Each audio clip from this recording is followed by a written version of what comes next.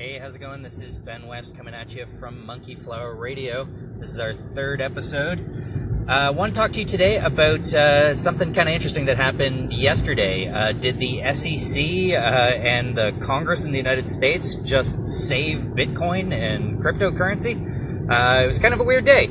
For anybody who follows cryptocurrency closely, you may have noticed that the value has shot up dramatically in 2017 to the point where one Bitcoin was trading for something like 25,000 Canadian dollars in December. And then in the last week, really, the prices just dropped off the side of a cliff, like down to as low as just below $6,000 American, I believe.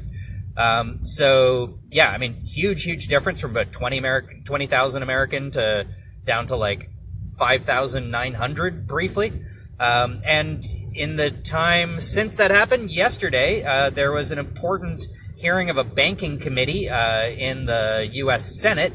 And, that banking committee had heard a presentation from a very senior official at the SEC, the Securities and Exchange Commission, who basically talked about how to fairly regulate cryptocurrencies to deal with some of the scammers who are out there taking advantage of people, trying to ensure that that appropriate controls are in place, and basically trying to clarify the structure of how people pay taxes on the money that they make off cryptocurrency. And the end result was that the prices shot back up to about $10,000 US, almost. I think we're at about 10,000 Canadian currently. So, big change. Anybody who bought Bitcoin, what was that, 2 days ago, and then sold it today could have made like 30-40%. And, this is a big part of what's driving a lot of interest in cryptocurrency, of course, is, these massive fluctuations in value, the, extreme rate of growth. There's a lot of money to be made for people who are interested in buying and selling assets of one kind or another. The thing that's interesting to me about that is, like, I've been interested in blockchain technology and cryptocurrency, crypto assets, smart contracts, for a number of years now. I mean, it was actually, we're talking like 2013 when a good friend of mine probably first told me about his, act as a miner. I mean, probably even earlier than that. Frankly, I'm regretting having not done more to take advantage of his offer to donate some Bitcoin to various causes I was working on at the time, when it just was much more complicated than it is today, and it still is kind of complicated, to do the kind of things like setting up a wallet and figuring out how to access and store it safely and all that.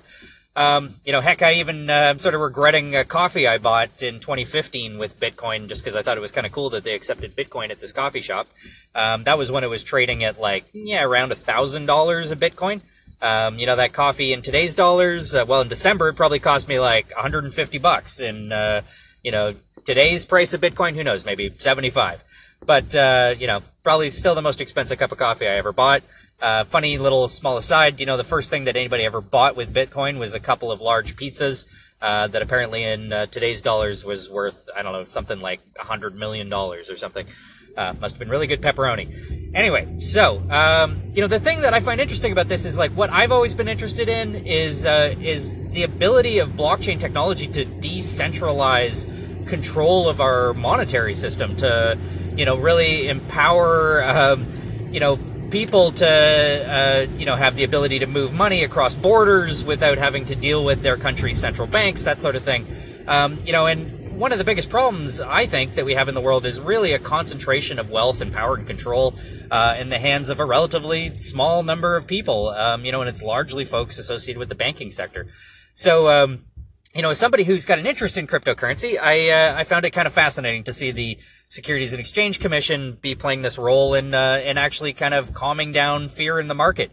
There's been a whole bunch of other countries, looking at even banning Bitcoin, credit card companies saying they won't process Bitcoin transactions, lots of problems. But, somehow the banking sector is saving Bitcoin. I don't know.